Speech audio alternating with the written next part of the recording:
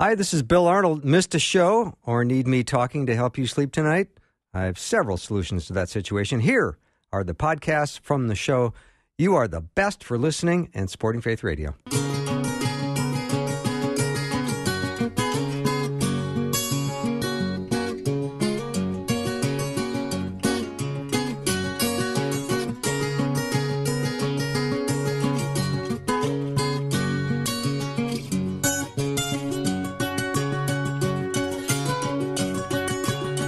Welcome to Afternoons with me. I'm Bill Arnold. I'm excited for the day. I'm going to start with my friend David Wheaton. We have been studying the book of Genesis. I think we've been at it for about a year, and we're already to chapter 50. So that's what we're going to do today. So the big question I have is, what are David and I going to do next? So that's going to hopefully get answered in this half hour as well. David is the host of The Christian Worldview. You can always head to thechristianworldview.org. He's got an exceptional program that airs on Saturdays around the country, and you should know about it, and you should listen to it, and you should go to thechristianworldview.org. David, welcome. Good afternoon, Bill. Yeah. Good to be with you today for Chapter 50, the final chapter of Genesis. Are we wrapping up today? Is this it? This is it for Genesis today, yeah. Okay. Well, what are we doing? What are we doing next? I'm too excited. I got to ask. Well, I think, as we'll see later in our conversation today, you turn the page from Genesis to Exodus, and there's really a good connection. So I don't know. I think it's hard to end at Genesis and not go into the Exodus, how they get out of Egypt. I think you're spot on. All right, let's just for listeners review what we talked about last time. Yeah, well, we went over Genesis 49 last time, and this is where Jacob, the third patriarch, Abraham, Isaac, and then Jacob, is nearing the end of his life. He's in Egypt now through that whole amazing circumstances of events. You know, Joseph, his son, gets sold into slavery by his brothers. Eventually, they come down to the land because there's a great famine, and Joseph reveals himself to him. So all the Jewish people at that time, when there wasn't many, it was about 70, moved down to Egypt. But then about 17 years later, it's time for Jacob, the patriarch, to die. But before he dies, he gives a blessing to each of his 12 sons, who are the 12 tribes of Israel. And it's interesting, these blessings he gives, we talked about last time. It said in chapter 49, verse 28, all these are the 12 tribes of Israel, and this is what their father Jacob said to them when he blessed them. He blessed them, everyone with the blessing appropriate to him.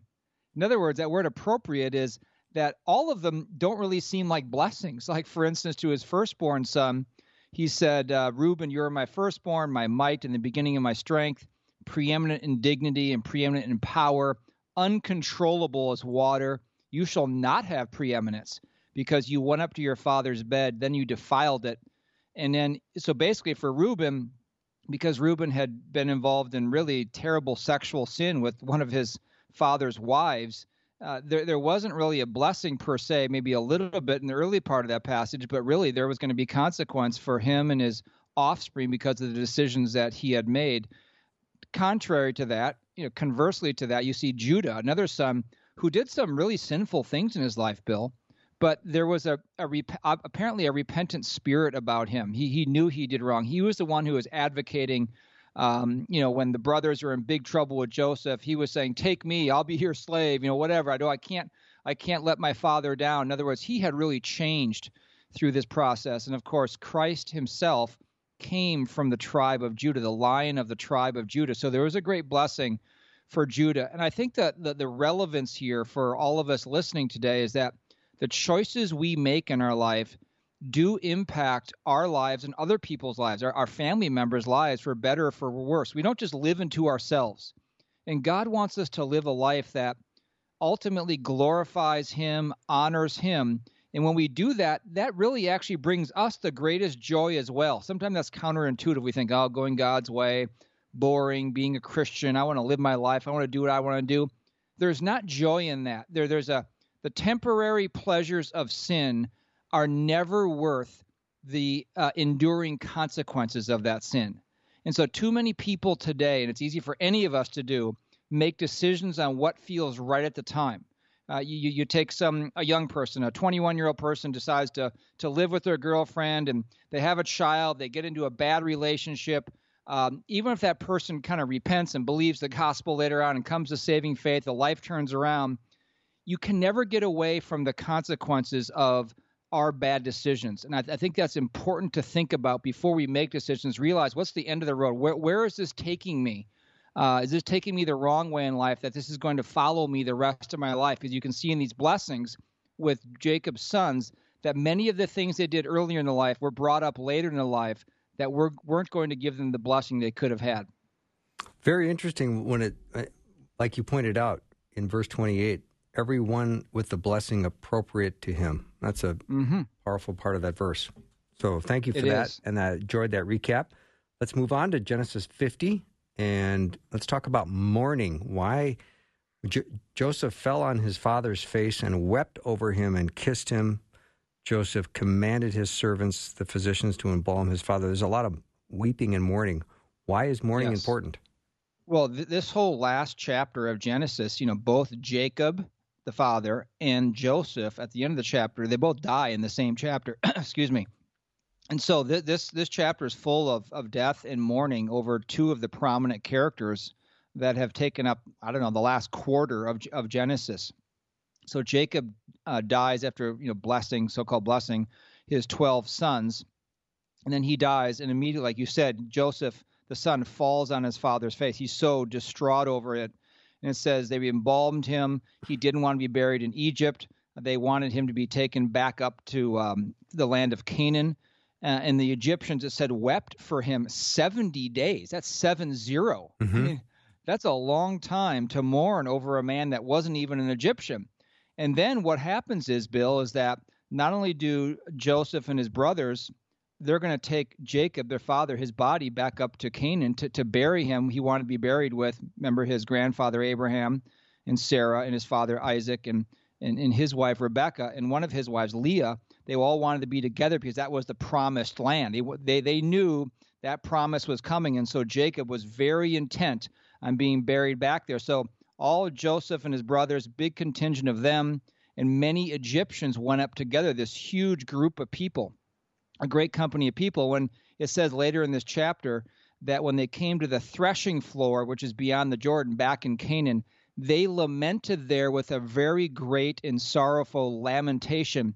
And Joseph observed 7 days of mourning for his father. And there's an importance in mourning, Bill. I think our society too often does not want to grieve or to mourn. And now we understand that because mourning and grieving is painful. It's not enjoyable. But it is important. And the sobriety that goes along with mourning, and they gave great respect to Jacob. They mourned for him for many days. They set aside with their regular patterns of life, and they mourned for the loss of Jacob. Even though he was going to heaven, it was a great loss on earth. And the mourning makes us focus on the important things of life, and not all the distractions that take up our time and our interest or the temporal things of life. In this time of mourning and grief, can be a time, it should be a time where we draw closer to God, rely on him to get his perspective, allow him to comfort us. And so on the flip side, God doesn't want us to stay in mourning forever, of course, but he does provide sanctification and growth during these times of mourning, but we have to be willing to go through them. So the brothers, when the dad died, started to get a little bit nervous because what if Joseph bears a grudge and wants revenge? Ooh. Yeah, exactly. So, Jacob is now dead. Now the brothers are thinking, well, now our father's dead. He's the last thing keeping us between our brother, who's, one of the top officials in Egypt. Now he's going to exact revenge on us. And it says in Genesis 50, verse 15, when Joseph's brothers saw that their father was dead, they said, what if Joseph bears a grudge against us and pays us back in full for all the wrong which we did to him? And they did do a lot of wrong to him. I mean, they hated him. He was the favored son. They sold him into slavery. Their own younger brother, who was about 17 years old at the time. It was horrible. And so, but the brothers were worried that, they lose faith in Joseph. They were gaining faith in him, but now they thought, now that our father's out of the way, they just don't know what's going to happen here. But the interesting thing in this passage, if you read in verse 16 here of Genesis 50, it says, So they sent a message to Joseph. This is the brothers saying, your father charged before he died, saying, thus you shall say to Joseph, please forgive, I beg you, the transgression of your brothers and their sin, for they did you wrong. And now please forgive the transgression of the servants of the God of your father. And Joseph wept when they spoke to him. And then his brothers came to him and said, behold, we are your servants. This is very interesting here because the way they apologized, so to speak, it was more than that. They really asked forgiveness. They so many times a day when we do something wrong or you see someone in the public eye do something wrong, what do they say, Bill? Oh, I'm sorry. Or if I have offended anyone. Oh, right. You always hear that all the time, right? Yes. They don't do this. They say, please forgive me. They ask forgiveness. They also say, we have done wrong. And those are really the two things, I have done wrong to offend you. Will you forgive me? That's a truly repentant heart. And that's what the brothers did to Joseph, their brother. And then I'm very curious as to what Joseph's response would be, but I think I'm going to first take a break, and when we come back, we'll get Joseph's response to his brothers. David Wheaton is my guest as we continue our study on the book of Genesis, which, believe it or not, wraps up today. And the good news is I think David and I are moving on to Exodus after that. You can always head to thechristianworldview.org to learn more about David. We'll be right back.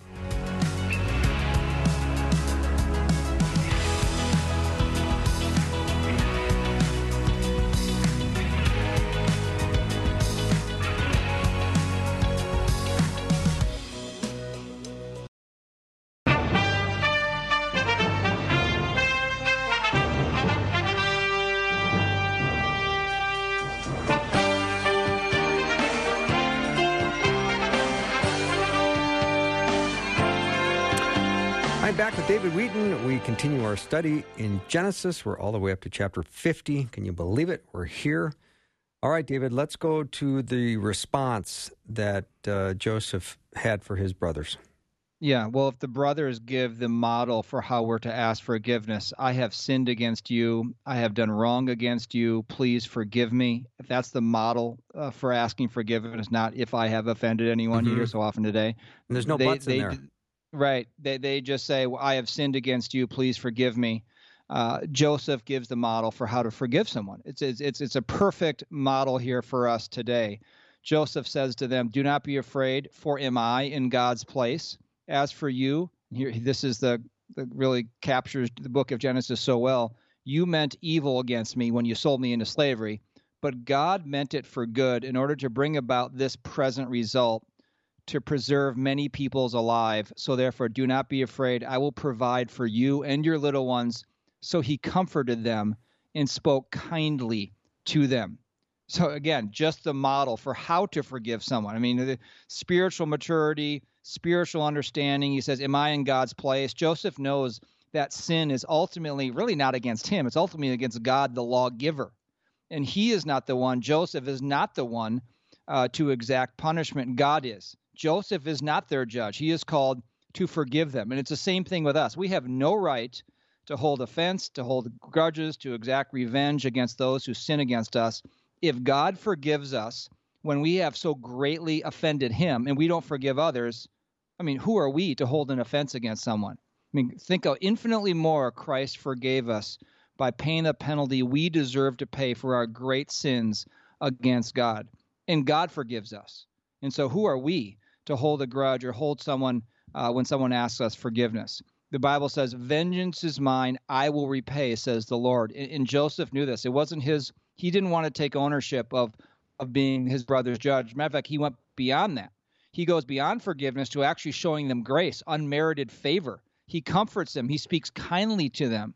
And so this model of the brothers asking forgiveness and then Joseph's granting of forgiveness is what all of us need to do in the midst of any offense that we encounter.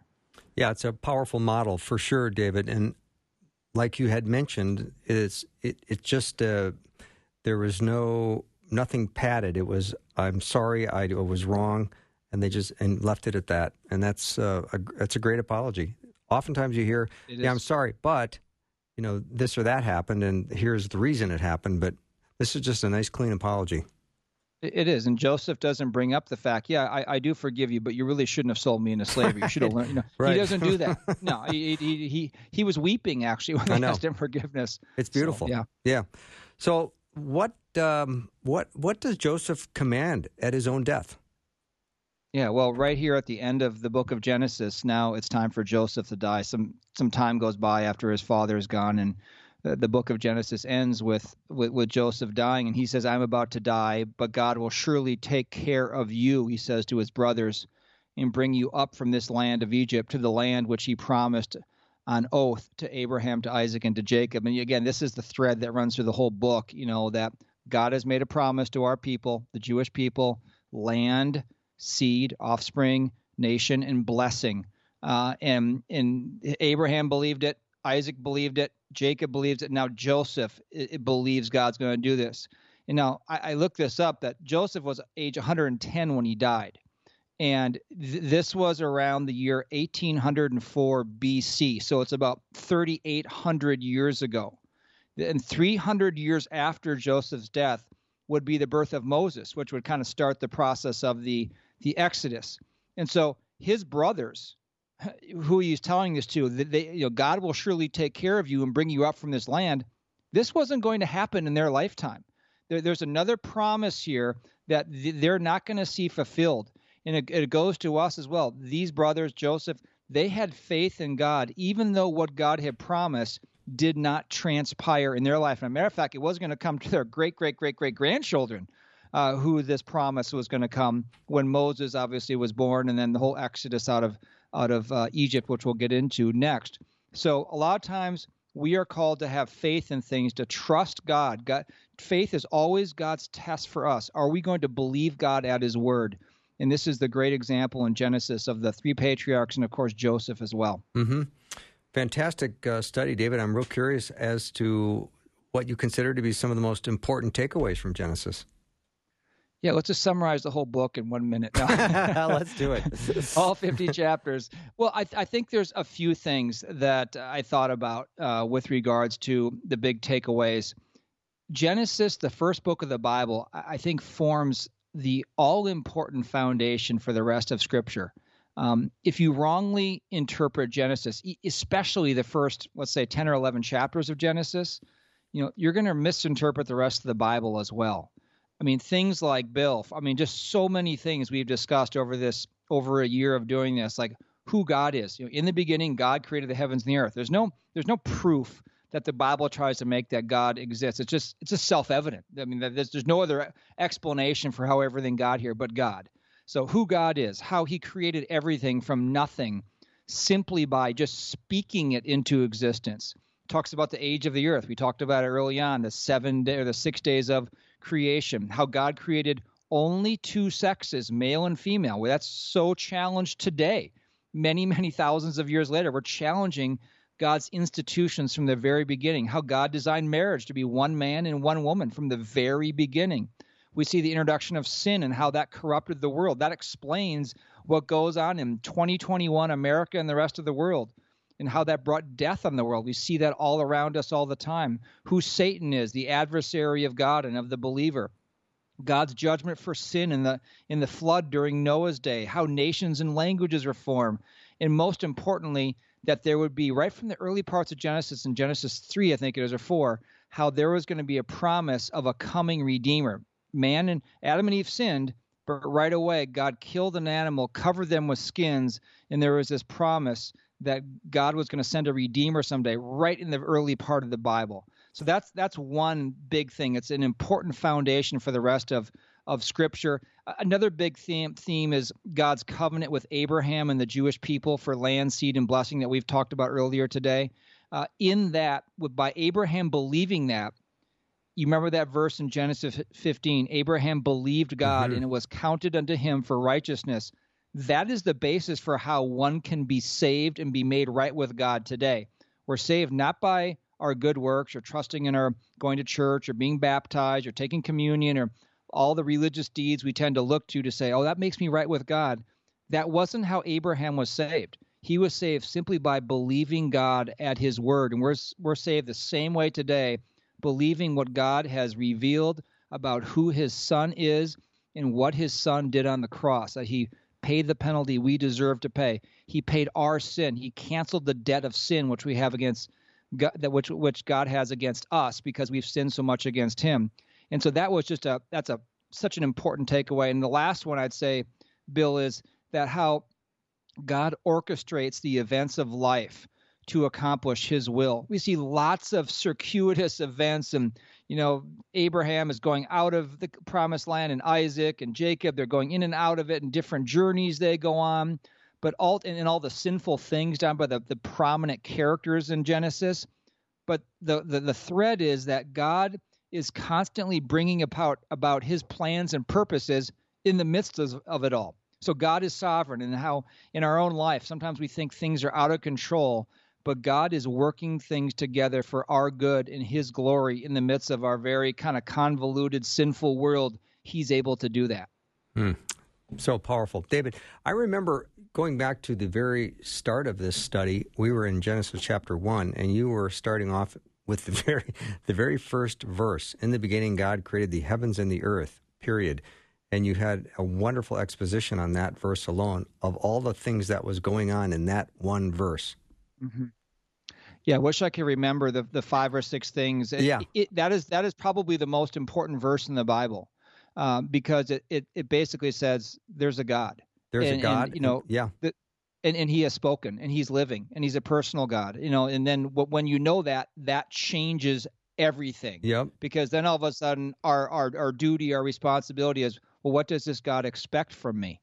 And that's what the revealing of the rest of the Scripture is. And even though we've sinned against him, the thread is all leading toward the coming of his Son in the New Testament to be the Redeemer, to redeem us from the wages of sin is death. He came to redeem us from that, to offer redemption. And that's what the thread going through the entire Bible is. And it all starts in Genesis 1 and verse 1. Yeah. There's like identity, there's action, there's time, there's space. Yeah. That's exactly right. All of that in one. And I remember, boy, when we started that, I thought, I'm going to love this study, because how do you get that much out of one verse? Yeah, I wasn't original to that. Someone had taught me that, but or beautiful. heard it along the way. Yeah. But it is amazing. In the beginning was time, and then God was force. Created was action. The heavens and the earth, space and matter. I'm probably getting a little bit wrong, but I could go back and look. But it was basically something like that. That everything everything that we know in our universe is contained in that first verse of the Bible. Yeah, so good. David, thank you for this study. It's been fantastic. I've loved it, and I'm excited to move ahead and consider the book of Exodus. Is that what we can look forward to? We can look forward to that. And I'll tell you, just doing this whole study has been incredible for me just personally, Bill. Yeah. Going through this, in all of our interviews. So it's been a great blessing to me as well. And we're going to put up the entire series on a series page, so all of our listeners can go there and just binge listen. One episode right after the other if they like. That'll be great. That sounds very good. Okay. Thanks, David. Have a great rest of the day. You too, Bill. Thank you. You bet. David Wheaton has been my guest. TheChristianWorldview.org is where to go learn more about David.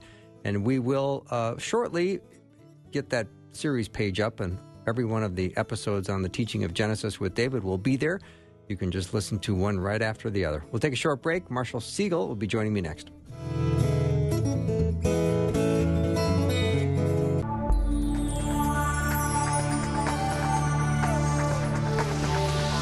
It's the afternoon show with Bill Arnold. Prime time, drive time. Let's get it started. Jump in your car. Yeah. What's for dinner? Hey. It's the afternoon show with Bill Arnold.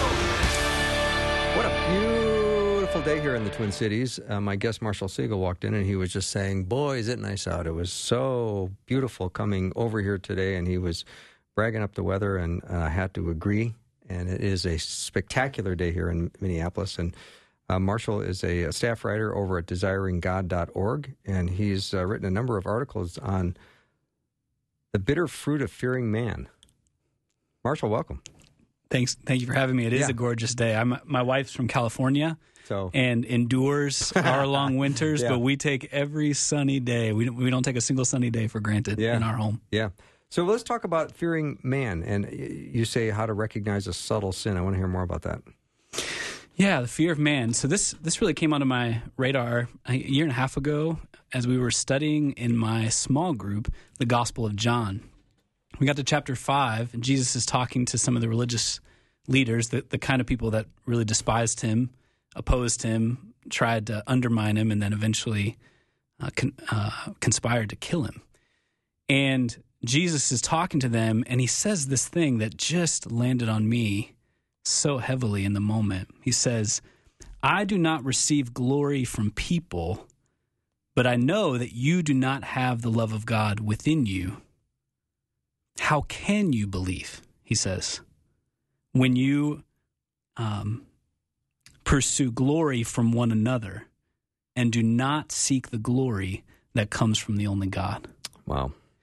So it landed on me because I know what he's saying there is, you cannot believe me because you receive glory from one another. In other words, because you fear man, because you're looking for the glory, the praise, the approval of man. You cannot believe me. You cannot see me for who I am. And so I could see how that worked itself out in the Gospels, in the Pharisees and the religious leaders. But what was convicting was just seeing how true that's still for us. If we are led along, enslaved to the fear of man, if we're always living for the praise and approval of others, then we cannot see Jesus for who he really is. We're going to be more and more blind and dull to his glory and beauty. So I think it's a massive, the scripture has so much to say about it. I'm sure we'll only scratch the surface today. But the more that you have eyes for it, the more you can see it in yourself and the more you can see it in God's word. Mm-hmm. You also connected Jeremiah 17, one of my favorite chapters in Jeremiah, about cursed is the man who trusts in man and makes flesh his strength, whose heart turns away from the Lord. And it's interesting because the heart has trust. It's either going to be placed in man or it's going to be placed in God. We both have, everyone has trust. It's where you're placing it. Yeah, that text is really helpful on multiple fronts. But the one that you identified is Ed Welch, who has an excellent book on this topic. It says, When People Are Big and God is Small. So if you want a book that really gets into these issues, that's an excellent one. He calls this, the one you just mentioned, the classic fear of man text. Doesn't mention the fear of man by name, but it says, just as you read, cursed is the man who trusts in man and makes flesh his strength. So I think the text is helpful first in understanding what is the fear of man. I was just working on that again today. So I've written all these articles, and I thought, man, the first thing he's going to ask me is, how would you define the fear of man, or what is it? Mm-hmm. And I think this text helps us because he says, cursed is the man who trusts in man, who makes flesh or man or people his strength. So there's a sense in which this fear of man, like you said, no one can serve two masters or no one can trust two masters. You either trust one or the other. The person who fears man, ironically, trusts in man, looks to other people for their strength, their peace, their sense of identity and purpose. But the man of God looks to God. So I made an attempt at that fear of man definition. I'm saying the fear of man is our captivity to what others think or feel. Instead of saying or doing what we sense God calling us to do, sometimes he's very clear about that in his word. Other times we're just trying our best to discern, what does love do? Love for God and love for neighbor, what's that do?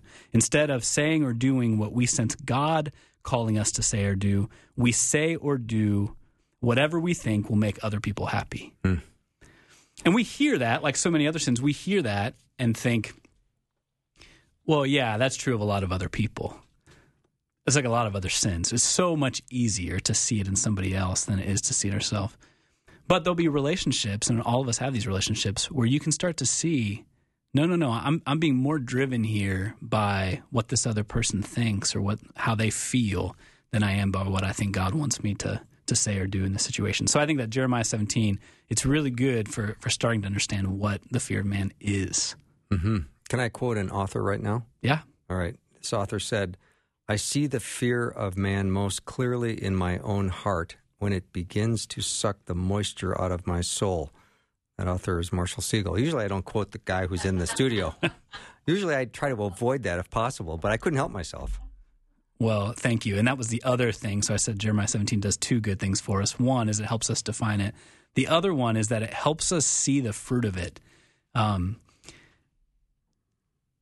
There are some sins that you can define the temptation a little bit easier and see it ahead of time. I find with the fear of man, at least for me, I discerned it in myself more often in the wake of it than on the front end of it. And I think that's what Jeremiah 17 is helping us do, and that's what I'm trying to rephrase. I'm just trying to rephrase Jeremiah 17 when he says, so cursed is the man who trusts in man, whose heart turns away from the Lord. He is like a shrub in the desert, and shall not see any good come. He shall dwell in parched places in the wilderness. That's making me thirsty. In an uninhabited salt land. Oh, now I'm even thirstier. The picture is so vivid, but that's where the fear of man leaves us. And it's one of the most helpful ways to distinguish the fear of man from love. And that's what makes the battle so hard at times, because I think Satan makes us think that when we are fearing man, that we're actually loving them, that we're thinking of their interests, that we're doing what would serve them best. But love isn't like this. This is what the fear of man feels like. It feels like you are running a marathon in the desert. Even more than that, because this is, he says it feels like you're a shrub. So you're not running anywhere. You're just lodged in a desert, and you're a shrub without any water. It says that you live in these parched places, this uninhabited salt land. So I think that's one of the horrible and ironic things about the fear of man, is that the more that we indulge it, the more alone we feel, the more isolated, the uninhabited land, he says in Jeremiah 17. So here we are trying to live for the approval of others, the praise of others. But ironically, as we let the fear of man have control of our hearts and lives, we feel more and more alone, and we isolate ourselves, in part for protection, because if we're really captive to the feelings and thoughts of others, then we don't want to make ourselves vulnerable to be hurt by them. And so we get further and further away. We put up more and more barriers between us and them. So yeah, the thing that you quoted there is just my effort to say, what does it feel like to be a shrub in the desert? And you can feel the moisture coming out of your soul when you allow the fear of man to dictate your relationships. Listener just jumped in with this. If we are in that desert and parched land, how do we change our allegiance to God so that we can reposition ourselves to be a tree next to a stream of water instead of all dried up? That's a great question. And it's exactly the right question. So it's just like every other sin. It's one thing to identify it and to say, I don't want to be captive to that. It's another thing to ask, how do I be free? That's what I prayed when I was on the way over. Is I don't want someone to just recognize this sin in themselves. I want them to see it and then cling to the promises of God and find freedom from it, and then find that they're actually freed up to love people well, finally, for maybe the first time in some relationships. So the text, I think Jeremiah 17, we can just keep reading, so maybe that's the most helpful thing to do. Blessed is the man, next verse, blessed is the man who trusts in the Lord, whose trust is the Lord. He is like a tree planted by water, that sends out its roots by the stream, and does not fear when heat comes, for its leaves remain green, and is not anxious in the year of drought, for it does not cease to bear fruit. Now that's a very different picture. So this, again, has more to do with what does it produce than how to find it. But I think this is, if you feel that moisture being sucked out of your soul because of the fear of man, this is what you should want. You should want to be the kind of tree that's so nurtured by the living water that Jesus offers us, that even when heat comes, even when the drought comes, the leaves of your soul remain green. Even when life, circumstances, trials, hardship, conflict, even when all that threatens to suck the moisture out of your life, instead, you're still bearing fruit. And I think the fruit of godliness, the fruit of the Spirit, you're still bearing fruit even when trials come. So I think that's what it looks like. That's what we want it to look like. But to answer that person's question, the text I've found most helpful personally, and it's in a surprising place, is in Isaiah 8, verses 12 to 14. Just listen to this. I just think this is relevant all the time, and maybe never more so than in the last year with all the turmoil in our nation. Isaiah says, "Do not call conspiracy all that this people calls conspiracy, and do not fear what they fear, nor be in dread. But the Lord of hosts, him you shall honor as holy. Let him be your fear, and let him be your dread, and he will become a sanctuary." That's amazing. So I agree. The text is telling us the way out of the fear of man, or the way out of any ungodly fear, because some people listening here have other fears that control their life that aren't fear of praise or approval or rejection. The fear, or the way out of these fears, the way out of the fear of man, is to fear God. Let him be your fear. It says even let him be your dread, and he will become a sanctuary. So until God is the thing that we fear most in life, these other fears can get at us. But once he becomes our greatest fear, he can become our safest place. He becomes a place of refuge from danger, a haven from wrath, because when we're hidden in him, we're no longer worried about his condemnation anymore. He becomes a shelter in any storm. When he is big, and this is what Ed Welch is getting at, but when he is big and people are small, then he can become a safe place for us in these difficult relationships. So I think the antidote to the fear of man is the fear of the Lord, which a lot of people don't talk about. It's not in a lot of conversations about Christianity today, at least in the ones that I'm in. I'm still in Jeremiah 17, though, where it says, he is like a shrub in the desert. It doesn't say that he is like a shrub that was planted in the desert. It was a shrub existing in the desert, but the tree was planted by the water. It's a very different activity, because shrubs in the desert will be constantly sucking for moisture and going as deep as they can. In the process of looking for moisture, I think a lot of the times those shrubs end up being very deformed looking. Yeah, they do. It's an ugly, ugly picture, and it'll resonate with people who see the fear of man in their life, either in themselves or in other relationships where someone's living or relating to them from the fear of man. You'll see the ugliness of that.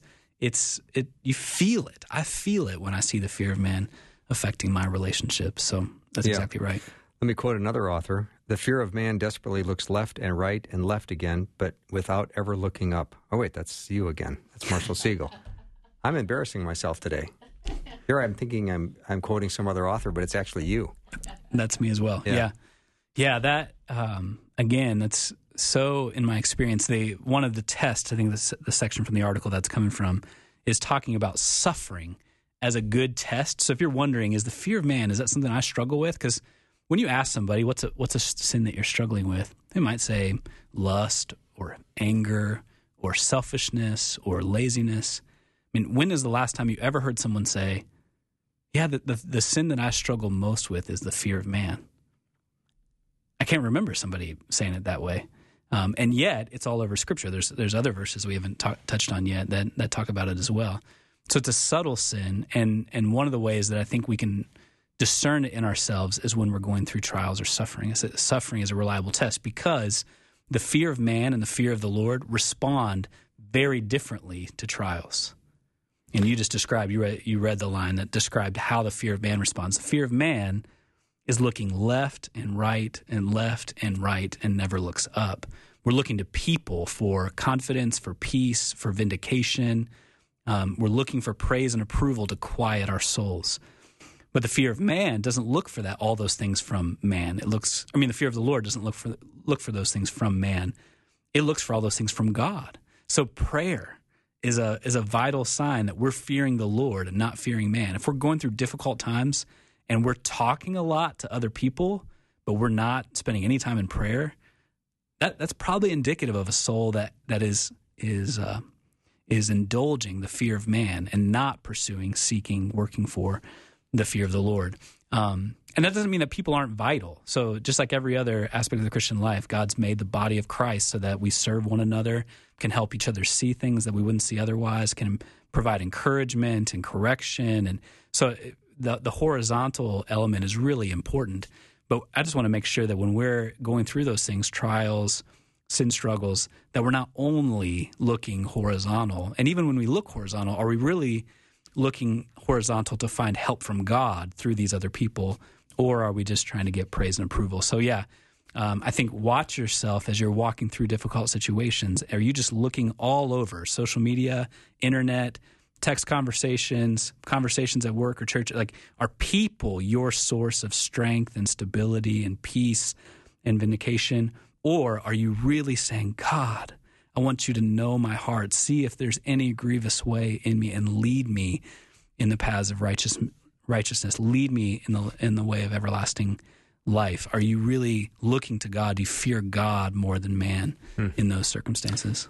So wise and yet so young.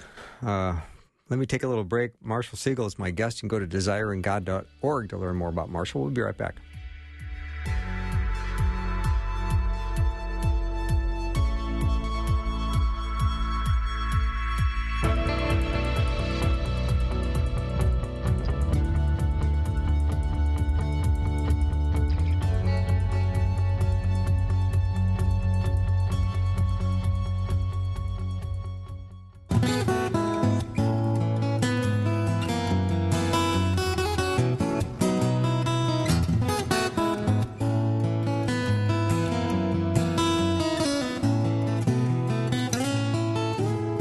I'm back with Marshall Segal. He's over at desiringgod.org. We're talking about the fear of man. I think this is resonating with a lot of listeners today, Marshall. Nice job. To God be the glory. Let's talk about the fear of man. Where does this come from?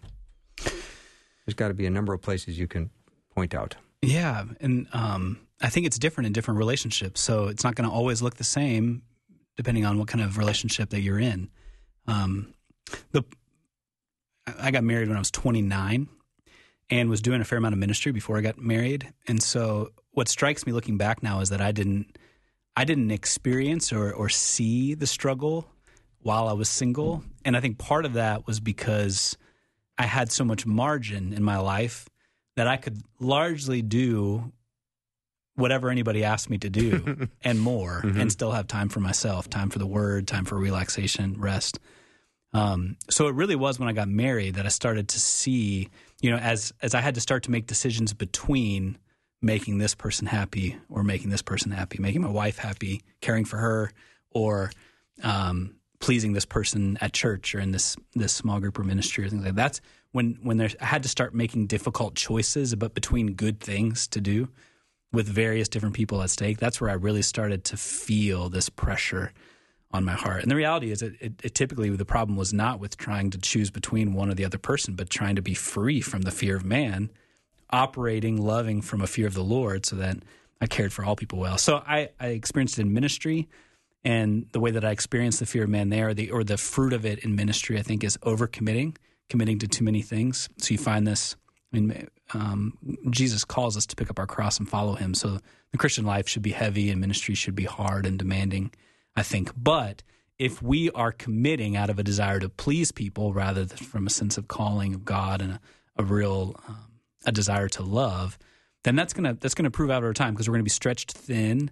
And as we're stretched thin, not the fruit of the Spirit, but the opposite of the fruit of the Spirit is going to come out in those ministry contexts. So committing to too much, and then trying to be a savior for other people rather than pointing them to Jesus in ministry. So I think it's something to be mindful of in ministry, even in ministry, which is wild to think about, that Satan can corrupt even ministry with this fear of man. So ministry, for sure, in marriage, I had a real struggle. I could be undone very easily by even small pushback or correction from my wife in the first couple of years. I was very eager for her to feel blessed by me and to think that I was a great husband. Mm-hmm. And anything that suggested otherwise was really crippling for me for a while. I was disabused of that really quickly in marriage. But, so any kind of pushback or correction felt it just undid me in ways that it shouldn't have. And then I was often paralyzed by indecision in marriage too. You have to make a lot of decisions all the time, and you're making them with somebody else, and so there's more factors involved. And so I found that I think indecision can be a really good marker of what, or a really good indication of the fear of man in a person's life. And so I saw that in myself as well.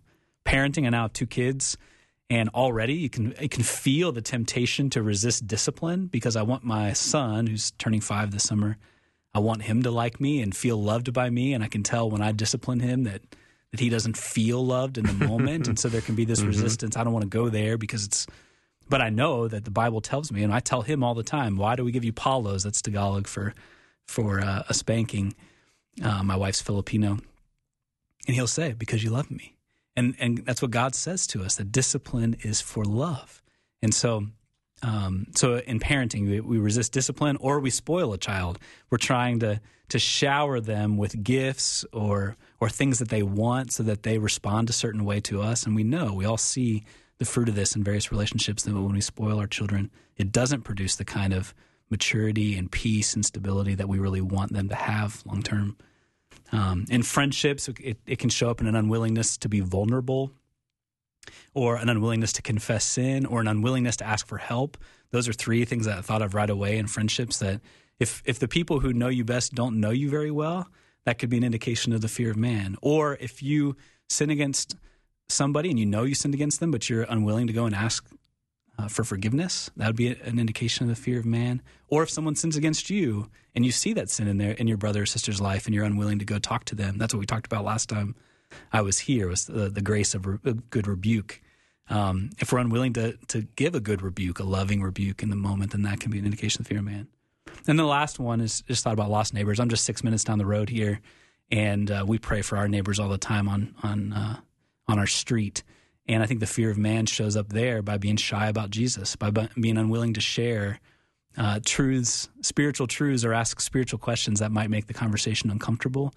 Because we really do care about their souls. We want them to be saved. We want them to know Jesus. We want to welcome them into the family. And yet in the moment, it can feel intimidating to try to cross over those bridges or bring up those topics that might make them despise us. They might literally hate us for the things that we believe about Jesus. And so the fear of man can show up there. So those are some of the categories and areas of my own life that I've wrestled with personally. Do you think when it comes to neighbors that neighbors will quickly put people in categories and say, oh, Marshall, he's one of those religious guys? I'm sure people do. I'm also sure that fear keeps a lot of Christians from speaking about Jesus to their neighbors. And my guess is more neighbors will not do that than will. And yet we think they all will. And so that's why we're resistant. So I think if we're doing what Jesus calls us to on our street, and we're caring for people and we're looking for needs to meet, and we're warm and hospitable, and we tell them that all of that's because we love Jesus, I think most people will respect that and not despise it. But Jesus says, woe to you if all speak well of you. So I think if we're not sharing with enough people so that someone takes issue with that, then we're probably not being faithful. So yeah, I want to say, regardless of how my neighbors, so I could name them by name right now, who we love, who don't know Jesus, regardless of how they respond, I want to give them the opportunity to meet Jesus and see him and enjoy him and spend eternity with him. I want them to have that opportunity because I'm their neighbor. I think God's put me on that street so that they might have an opportunity to encounter Jesus. Yeah. Interesting as a guy who hosts a radio show that, I can't be overly concerned, what people think. You like me though, don't you? I do. Oh, yeah. Good. Well, then I'm doing okay. I'm not going to sweat it then. All right. Marshall Segal has been my guest, and you can go to desiringgod.org to learn more about his writing. Just type in his name in the search engine, Marshall Segal, and all of his articles will pop up. And the one we talked about today will be there as well. He's written several on the fear of man. We'll take a little break. When we come back, the hour with Peter Kapsner, the Mystery Hour, will take place just in several minutes. We'll be right back.